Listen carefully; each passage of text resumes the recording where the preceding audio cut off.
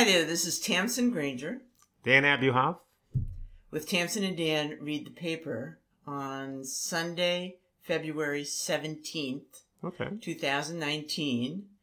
We're in Valentine's Day hangover situation here. But it's chilly, it's bleak, it's winter. It's February. In Lineport. It's February, but we, of course, have had an action-packed Valentine's Day week, which is exactly what you'd expect from Tamsen and Dan. So we're going to talk about 3 different events that we attended this week, and also a couple things that we caught in the newspaper. Well, that is the whole point of the podcast. Women coding. For those of you wondering if there are women coding, there are. We're going to be talking about Colin Kaepernick, maybe a little bit differently than some other people are. Just a couple of interesting obituaries, and even Tolkien. We don't talk about Tolkien too much. We're going to talk about him today. Well, first of all, I need to start out on a sad note. A friend of ours, Stan Spencer, passed away last week. Mm-hmm. And Stan was intimately responsible for the kind of restoration of our house in Lineport. Oh, yeah, okay. And he was the brother of a good friend, Linda McClellan. And you mention anything, and Stan would know something about it. He was a hoarder. Yeah. He was sadly an actual hoarder, but he was just a hoarder of knowledge as well. And he knew a little bit about everything. So you didn't even need your PC or your smartphone when you were around Stan. So I definitely we're going to miss him, and we're grateful for every little input he had here in Lineport. So aside from that, little update on my reading. I am working my way through the Vampire Trilogy, the Vampire Witch Trilogy thing by Deborah Harkness. And it's a lot of fun. Yes, it's full of history. Every time I turn around, you've got the Kindle in your hand reading that thing. Yes, it's got all the things I love. That's right. History, romance. Some might say you're ignoring your husband. But you're enjoying the book, which is all that matters. Yes, so I still can recommend that. The All Souls trilogy by Deborah Harkness. Which is also some kind of television show, but we haven't seen that. You're just reading the book. Yeah, I'm afraid to see it because you know how it is when you love something and then you see a book and then you see how it's articulated or brought to life by someone else and things don't always measure up to your imagination. I think you're taking the right... I'm nervous about that. Don't do it. But it is the kind of fun book that I bet is great as an Audible book as well. Yeah, I think that's right. Just to listen to would be fun. All right. So in our nonstop Valentine's week, we went to Broadway. Well, we had kind of a spectacular day yesterday. Yes. We started out with a fabulous walk by the canal. Yes. Here next to, in Bucks County, next to the Delaware River. And even though it was very bleak kind of scenery, it was beautiful, wasn't it? Yes. The sun was shining. Mm-hmm. Yes. Yes, but then we got into the car with Dixon and Mark. We went into New York. We cleaned up. We scrubbed up. We hopped in the car. And zoomed off to New York. An hour or so later. Dixon and Mark. Dixon and Mark are great people to go to New York with. Right, especially when they drive, which they did yesterday. And Dixon is so excited and enthusiastic. Yeah. And takes pictures and does, really makes the most of the moment. And Mark is you and Mark, having worked in New York a lot, are kind of blasé. Yeah. It's like, oh, here we are. But Dixon kind of brings the situation Dixon's alive. The one guy is going to shake hands with the guy in the Spider-Man costume walking along the street. I mean, you got to worry about Dixon. But in any event, it's a big change from Lineport to New York City, where, again, we are amazed on a regular basis about how many people are in Times Square on any particular random weekend. Oh, this is a 3-day weekend. I don't know how that cuts, but it was unbelievably jammed. And we got to the theater on time, which is the important thing. And we saw Choirboy. Would you like to explain what Choirboy is, Tamsen? Choirboy is a play with music by Terrell Alvin McCraney, who also wrote Moonlight. Oh, really? Yeah. Okay, I didn't know that. And this originally... The Moonlight, the movie. The movie. Yeah, okay. Yeah. So this originally was debuted in 2013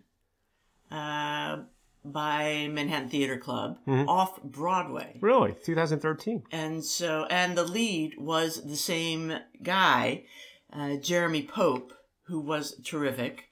And he was the same lead in 2013 as now. Yeah. So it's the story of life in a black private boarding school, and centers around members of the choir. Right.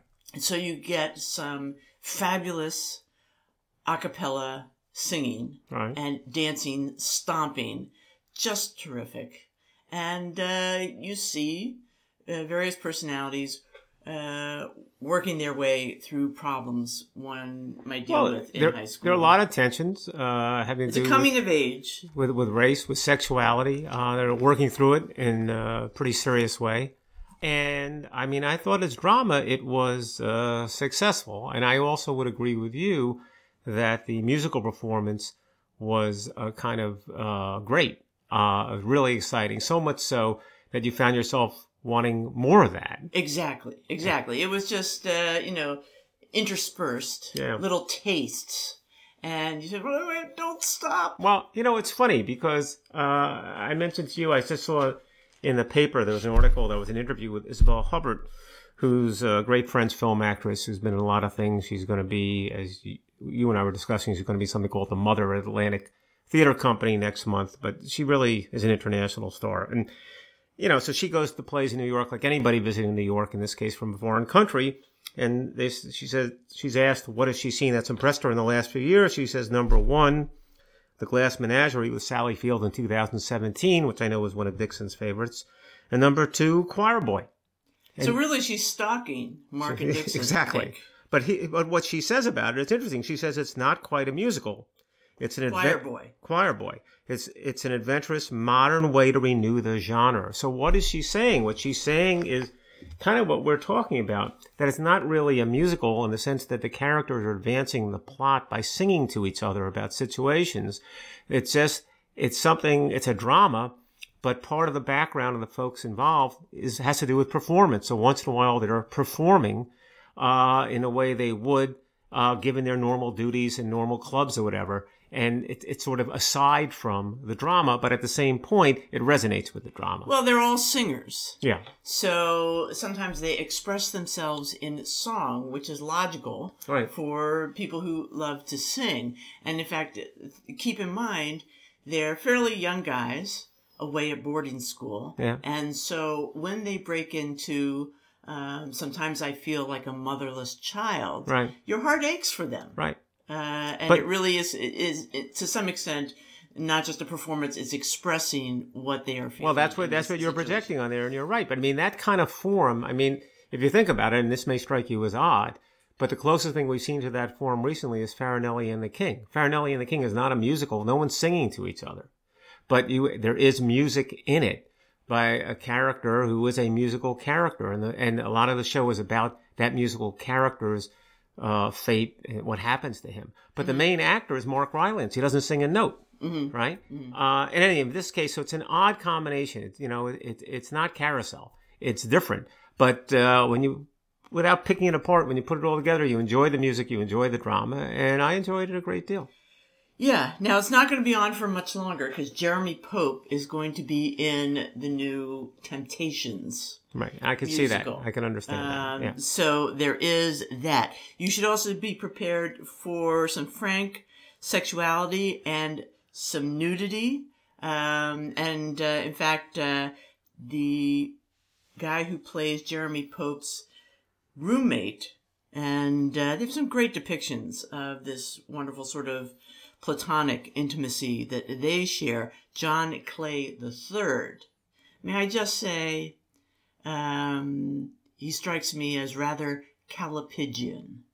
Okay. Well, So go look it up. Yes, go. Calipigeon. We're not going to get into that. But it was covered on a previous podcast. A little bit interesting, challenging, and But we're seeing for sure. Very worth seeing.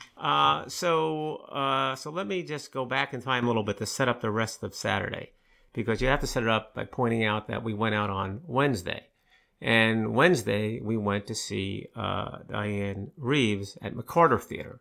And we don't go that often to McCarter jazz Theater. Songstress, is that what you say? Yeah, that's right. She's a great jazz singer and writer of songs. Yeah, so we've seen Dianne Reeves before, again at McCarter, and we have a couple of Dianne Reeves CDs.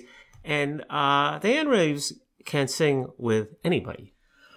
Well, her voice is really her instrument. It's unbelievable. And she's down there kind of jamming with the rest of her group. Yeah. As if she's another, instrumentalist. Yes. But it's her voice. Right. Well, that's, I mean, they used to say that about Barbra Streisand. She had an album called Barbra Streisand and Other Musical Instruments. It's the same idea. And Streisand can just hit a note and keep it.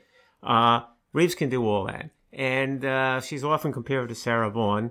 Which is nothing wrong with that.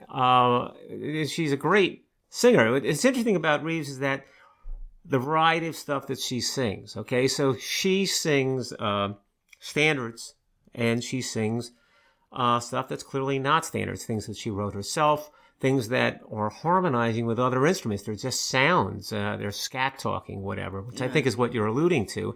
And it's very, it draws you in. There's no question it draws you in. That said, if someone wanted to get into Dianne Reeves or hear some of her singing, to me, it always, the CD that's the best for that is the Good Night and Good Luck CD.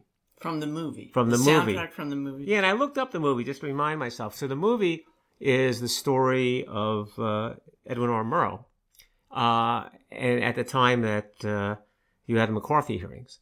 And it's a great, first of all, it's a great movie. The interesting thing about that movie, which had an unbelievable cast, I had forgotten this. It had David Strathairn as Murrow, but it had George Clooney, who was also the director of the movie. It had Robert Downey Jr. and Jeff Daniels in the movie. It had Patricia Clarkson in the movie. It's 2005. It was nominated for Best Picture. 2005? Yeah. I didn't realize it was that long ago. Nominated for Best Picture. Clooney nominated for Best Director. Strathairn nominated for Best Actor. They won nothing. Okay? But really a serious movie. But Reeves is a character in the movie. What they do in order to set the stage in terms of the time, which was in the 1950s, is they have her playing a singer. They would go to different scenes in which there'll be someone singing in the background, almost like an Ella Fitzgerald character. And she sings 6 or 7 songs in the movie, or at least pieces of them. She's great. So I would look into that CD if you're interested in that kind of music. Songs like Straighten Up and Fly Right and the like. Good Night and Good Luck. But in any event, so we enjoyed Dianne Reeves a great deal, and we're sitting. That was at McCarter Theater, and we had very good seats in kind of the front of the balcony. Right. And but the funny thing was, sitting next to us was a very young woman, and just before the performance starts, she runs out, seemingly to talk on the phone or something, and then she comes back, and I say, "Oh boy, we're in for this." Somebody who's too young to be here, doesn't want to be here, been dragged here by friends or family or something. And I couldn't have been more wrong.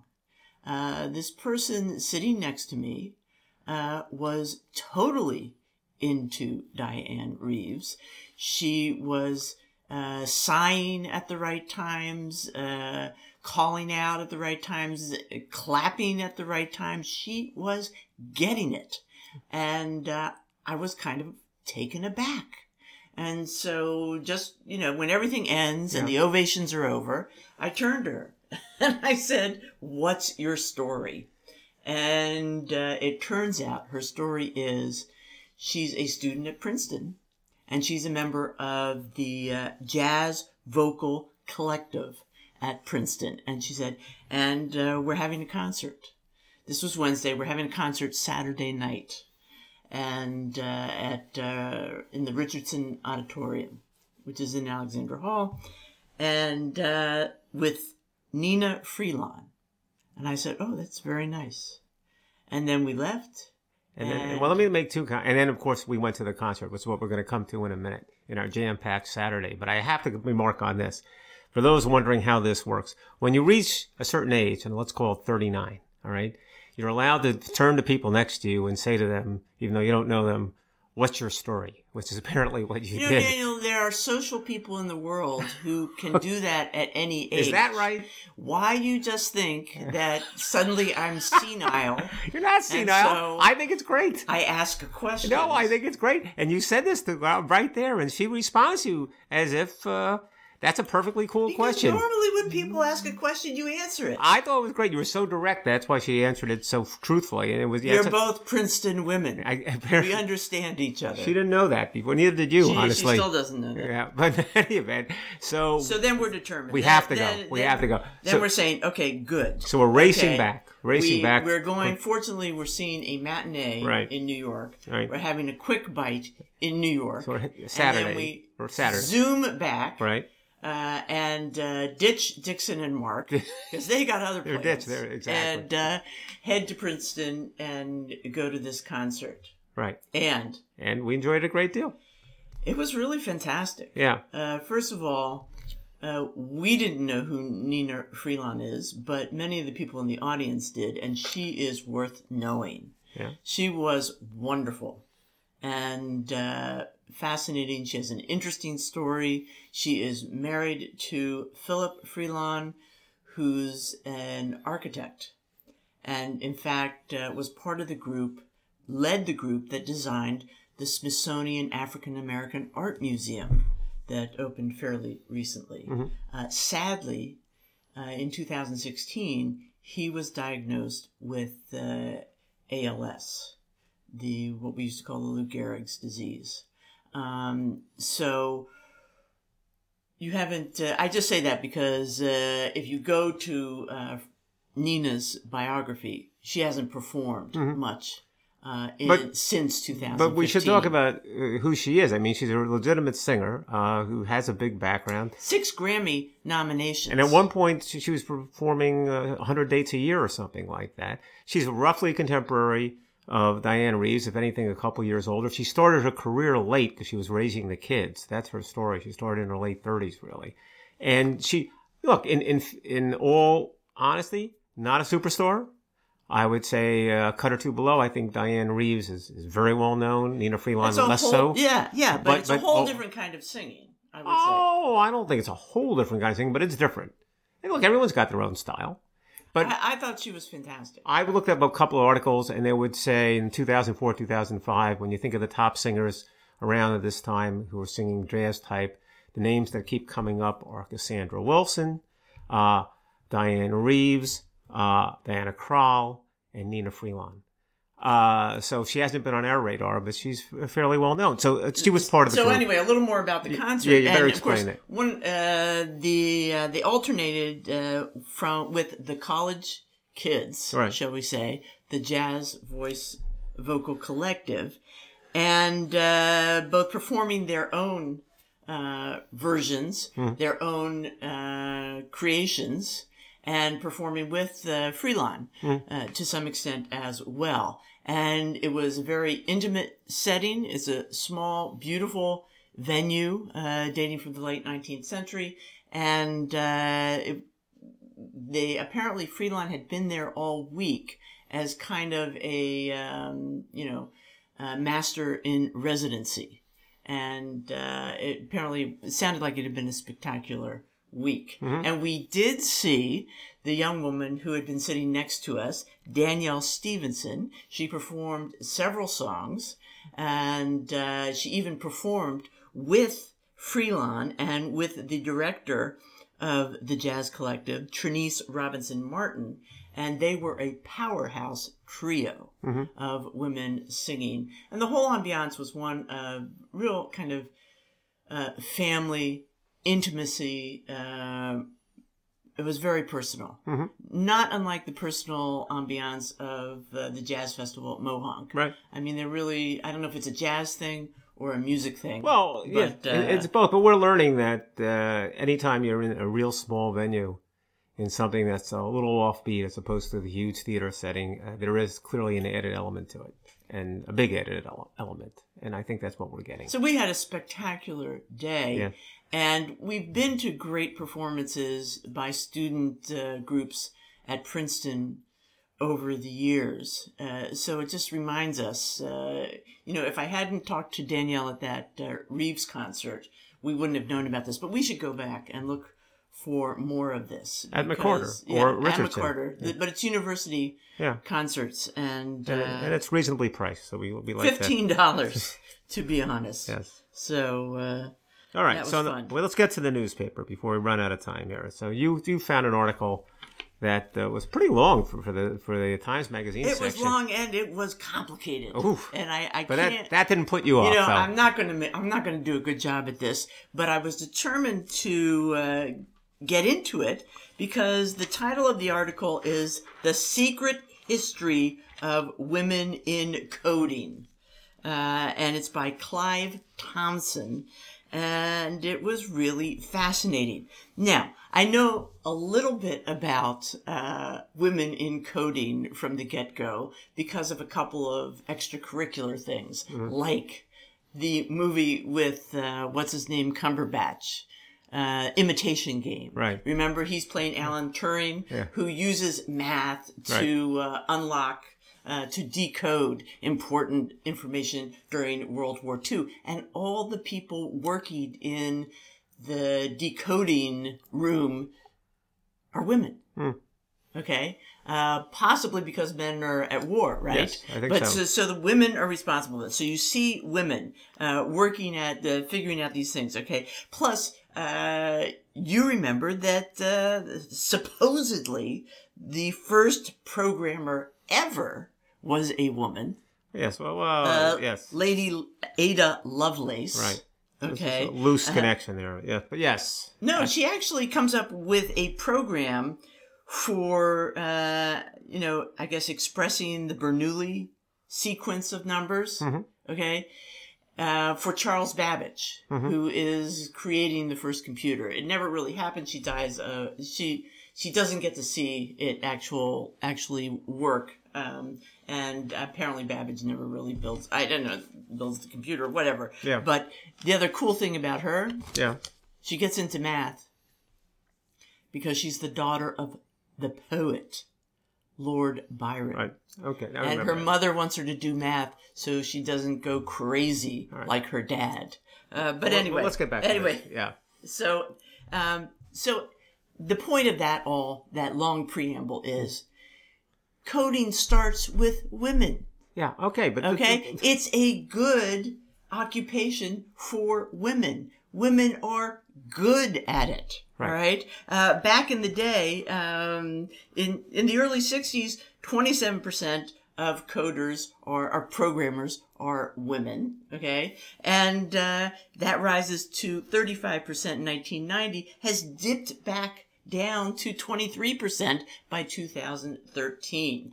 And during the 50s and 60s, for a variety of reasons, more and more women are involved in programming, in coding.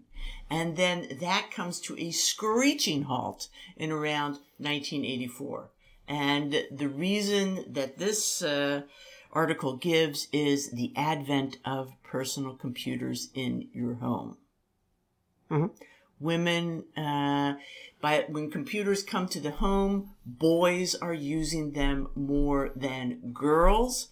And when they get to college, already have kind of a background in computing that the girls don't have. Okay. And there begins to be a real sort of difference between back in the 50s and 60s and 70s. People are coming to college, they all don't know nothing, okay? Because people don't have a computer. They've never seen a computer before. It's the colleges, it's the big businesses that have computers. So they can all start on an even basis. So women fall behind in that sense. Now, schools are trying to do something about that. okay, trying to level the playing field, because actually it was discovered that even though you're starting out, you have different starting places. Once people get that initial education and catch up to the people who have a bigger background in high school or whatever, and they begin to catch up, they actually, there's no difference in, no big difference in ability levels and rates of success.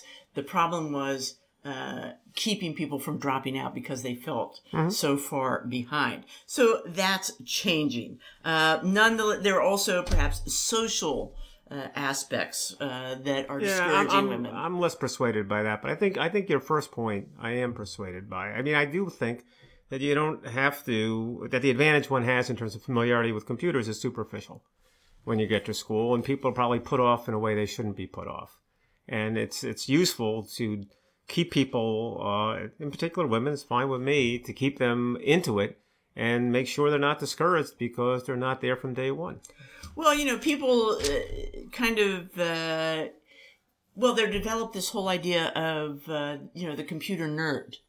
Yeah, and before that, you know, it's to the extent that now they're renaming courses in computer programming to involve concepts of creativity. Yeah. Because that's what it is. But doesn't it strike you as crazy that 50 years ago, 40 years ago, this was seen as a woman's job? No, well, and now, you know, no, I don't. Doesn't strike me as shy away from it because it's a man's job. It doesn't strike me as crazy at all. It strikes me as not surprising, but it doesn't mean it's a good result. It's not surprising in the sense that to the extent it became a more coveted, more lucrative position, and more people were competing for it across both sexes, that in fact those percentages would change. Now, that it changed in a way that it's more male than female, it probably for the reasons that you identified. Was that because of games or sports or whatever, and men were drawn to it when they were boys, and maybe they got that advantage, or maybe it's because men are more career-oriented than women in some sections of the country. I don't know. I can't speak to that. But there's no question economics is what changes everything. And the economics is what changed dramatically in this industry. But having said that, if in fact there's absolutely no reason to think that men are better at this than women, then it's an opportunity for women, particularly women who see an economic opportunity here. They shouldn't hesitate, and they should go into it because they're just as likely to succeed. Yeah, and there are a lot of different factors. And some of it is just, as I said, plain old marketing.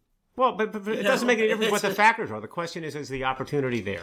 If you're a woman, is the opportunity there? Some people are telling you the opportunity is not there. But they're I think, shut out. But I think this article is telling you it is, that they have the same aptitude as men, and there's no reason they can't do it if, in fact, they're determined to do it. Unless they don't get hired. They're going to get hired. You know, there was a study showing that they had 5,000 resumes, and when you take off the biographical and gender information, 54% of those offered jobs are women. Well, you put that stuff back in, it's down to 4%. There's a study to me. But the history of this is interesting. Yeah. Okay, because to read that in the 1960s, women programmers could make $20,000. It's a lot of money in 1960s. That was equivalent to $150,000 now. Okay, I had no idea. I think they still can. I was around during the 60s. I think they still can, but I think they have to understand that the opportunity is there, and I wouldn't be put off by anything. In fact, the woman's determined to do it.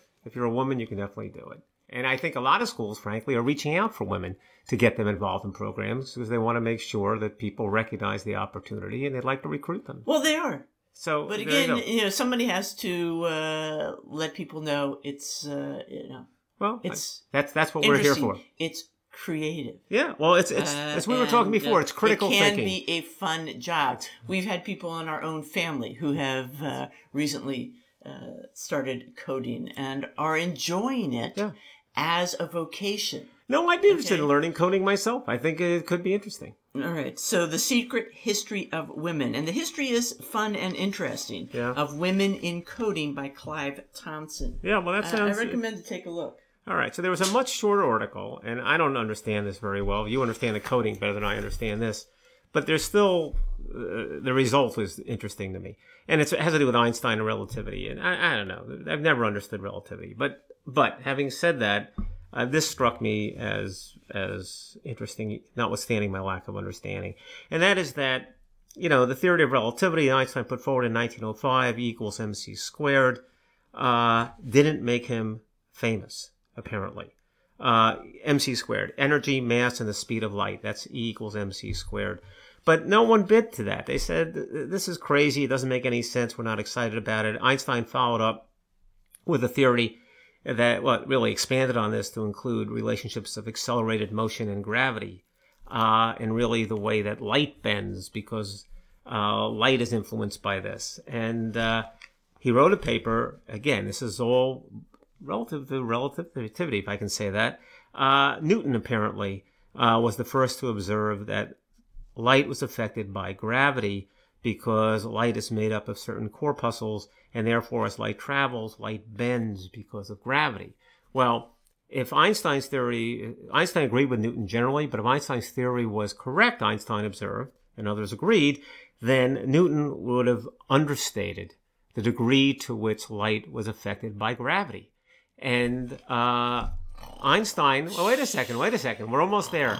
So Einstein observes this. Einstein says there's only one way to test. This is why girls don't go into coding. No, don't say that. That's sexist. This is what Einstein says. He says there's one way to test this, whether it's me or Newton, is the astronomers can check the way light bends by observing an eclipse. And sure enough, in 1919, notwithstanding that the World War I is going on, I guess it's 1917. The World War I is going on. The British government takes a certain amount of money to set up two different observatories, one in West Africa, one in Brazil, to observe a particular eclipse to see whether Newton's right or Einstein's right. I'll cut through it. Einstein's right. Theory of relativity is in effect proven by the way they observed the way light bends during this eclipse. And why do we care? How do we use the theory of relativity today? All right? It turns out, yes, it helps explain the Big Bang Theory. Again, you're nodding off. But the theory of relativity is used to support GPS. Without the theory of relativity, GPS wouldn't work. Okay, thank you, Albert. All right, so we got that in. You gotta give your props to Einstein. All right, I'll move on. So I'm all for Einstein. Museum update. He went to Princeton too. Yes, give me the ding ding ding, because I know this is your area.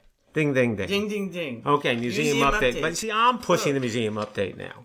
Okay. All right. Because you're going to go to these exhibitions. No, right? I'm not going to any exhibitions. But unless it's Einstein. So there are two. One is where is this first one? Jerome Robbins. There's an exhibit, the American New York Public Library, right? Yes. Okay, so Jerome Robbins, who was named, as you observed a moment ago, Jerome Rabinowitz, I believe. And in fact, his parents owned a delicatessen. And yet Jerome Robbins, notwithstanding what we might call a very mundane background, became the greatest choreographer on Broadway and also a great ballet choreographer in the 50s and 60s.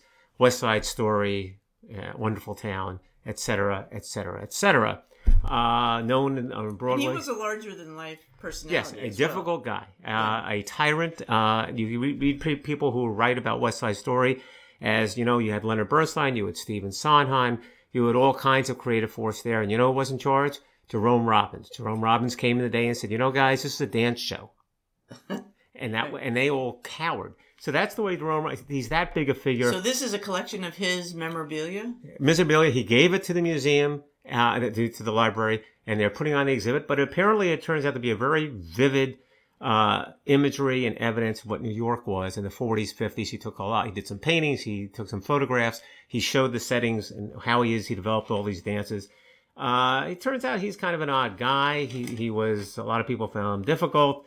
He fought depression. He had all kinds of psychological issues. But he also testified. That's a good story. That's a good point. Talk about the McCarthy hearings. He testified at the House of Un-American Activities, and he fingered people who he identified as communists, including Zero Mostel. Yes. And what's ironic about that is, X years later, he directed Zero Mostel to be in Fiddler on the Roof, and they came around and got back together again. So that worked out. So anyway, that's an interesting exhibit, and also an interesting exhibit at the Morgan, an exhibit having to do with Tolkien.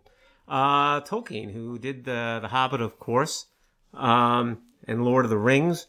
It turns out that Tolkien was totally into creating these artificial worlds that he wrote about. So much so that he made all these maps about what it was like in Middle-earth. He painted what Middle-earth looked like. Right. And often he did this to prepare himself to write the books. Okay, so this is at the Morgan Library till May. Yes. And you seem astonished. Yeah. But really, it's an aid to him to, structure the scenes, to populate these places. I find it completely understandable. Do you? Yeah. Really? But also, what's interesting? I was just kind of going through his biography a little bit. And, he did fight in World War I. Is that right? Yeah. So, here are more and more connections with Peter Jackson and Jackson's interests and successes with Tolkien. Well, what they say here is they say, look, they don't want to say that he really believed these worlds existed, but he really believed these worlds existed, or at least he invested so much in them that he thought, he even invented languages for these worlds. And again, this is an exhibit at the Morgan Library, and it's all this Tolkien stuff that he created. That's not the books. It's outside the books to help Tolkien feel that these were real worlds. Morgan, always a fun place to go, the Morgan Library in New York, and that sounds like a fun exhibition. I was going to say something about Colin Kaepernick, and just quickly, because I know that's gotten a lot of press. And why has that gotten a lot of press?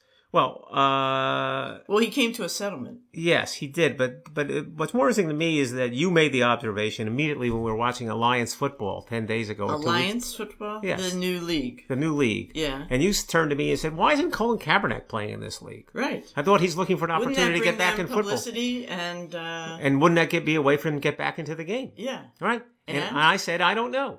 And you found out? Yes, there was an article that said that, in fact, the league went to him and approached him early last week, and he said he would not get involved in Lions football for less than $20 million, all right? Uh-huh. And that seemed crazy, and that was kind of a laugh line, and then didn't make any sense to me. And then 2 days later, he settled. And now I'm beginning to think what's going on. So what's going on? So he settled for a number between $13 million and $90 million.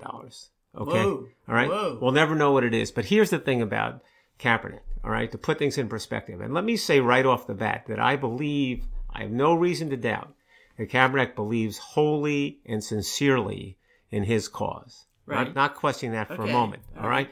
But let's talk money.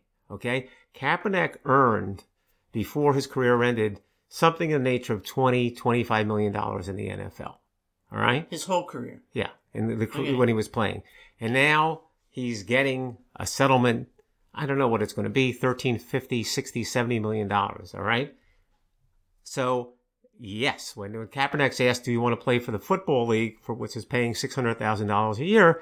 It's clear the answer is going to be no. Right. All right. Okay. So and that explains that. Explains that. But also to the extent that people talk about Kaepernick making a huge sacrifice, that was the Nike thing about it. You're making a sacrifice to make a point. Kaepernick didn't make any sacrifices in terms of financial at all. Again, I totally credit he sincerely believes in that, but the money story is a totally different story. And of course, what he was settling is a claim for collusion. I should say that. He claimed that there was collusion in the league to keep him out of the league, and the NFL doesn't want the bad publicity, so that's that. So anyway, that's the end of that story. So you were going to talk about something else. I was going to talk about something else. I was just going to mention, remember when we were talking about the corporate musicals? Yeah. Bathtubs Over Broadway. Bathtubs Over Broadway. Right. And so I'm watching the news this week, and there's this company, Insys, INSYS, that is being investigated as perhaps having bribed doctors, etc., to overprescribe the opioids they were promoting. And as sort of proof of this, people have come up with a rap video that INSYS produced for their 2015 sales and marketing meeting. So they had so they have a rap video with a dancing sort of fentanyl inhaler. They had one of these shows, basically. Yes, basically one of these shows.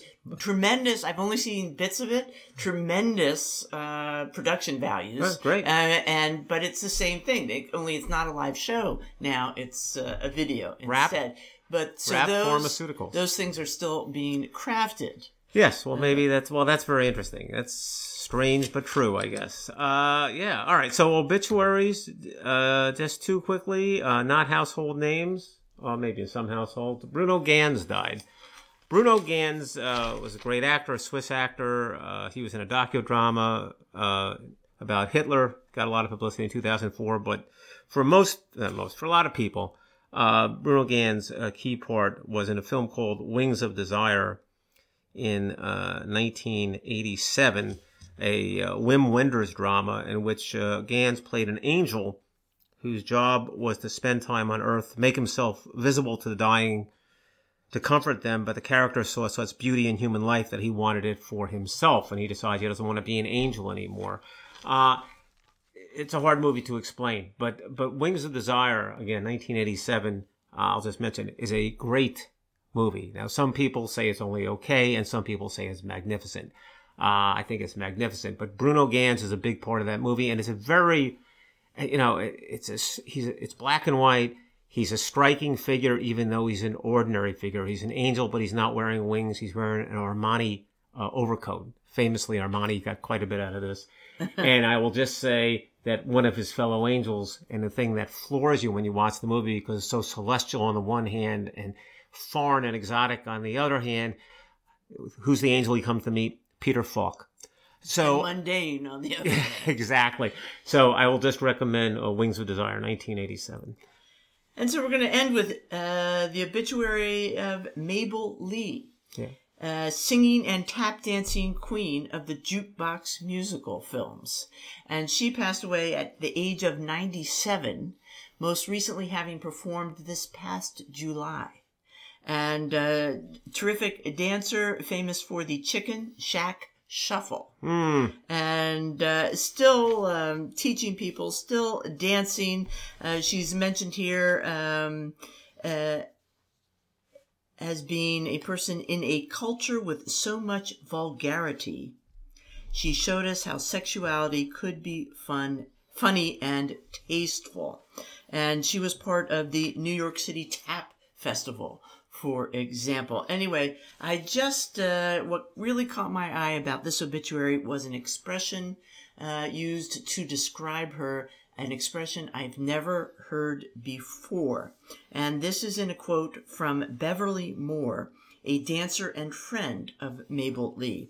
"She made a way for herself and paved a way for others," said Beverly Moore. "She was a lover of life, but she took no tea for anybody's fever." Which means what? The Times explains that as meaning she did not put up with anyone's nonsense.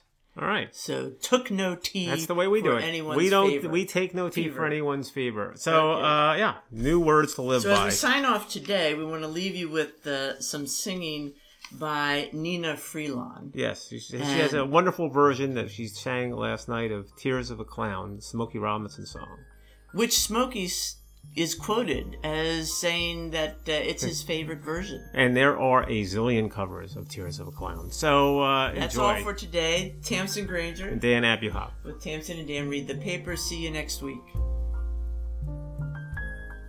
Now if there's a smile on my face, it's only there trying to fool the public. But when it comes down to fooling you, now honey, that's quite a different subject. Don't let my glad expression give you the wrong impression. Really, I'm sad, sadder than sad.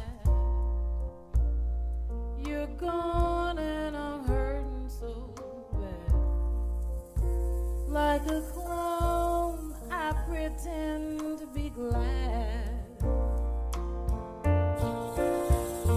Now there's some sad things known to man, but ain't too much sadder than the tears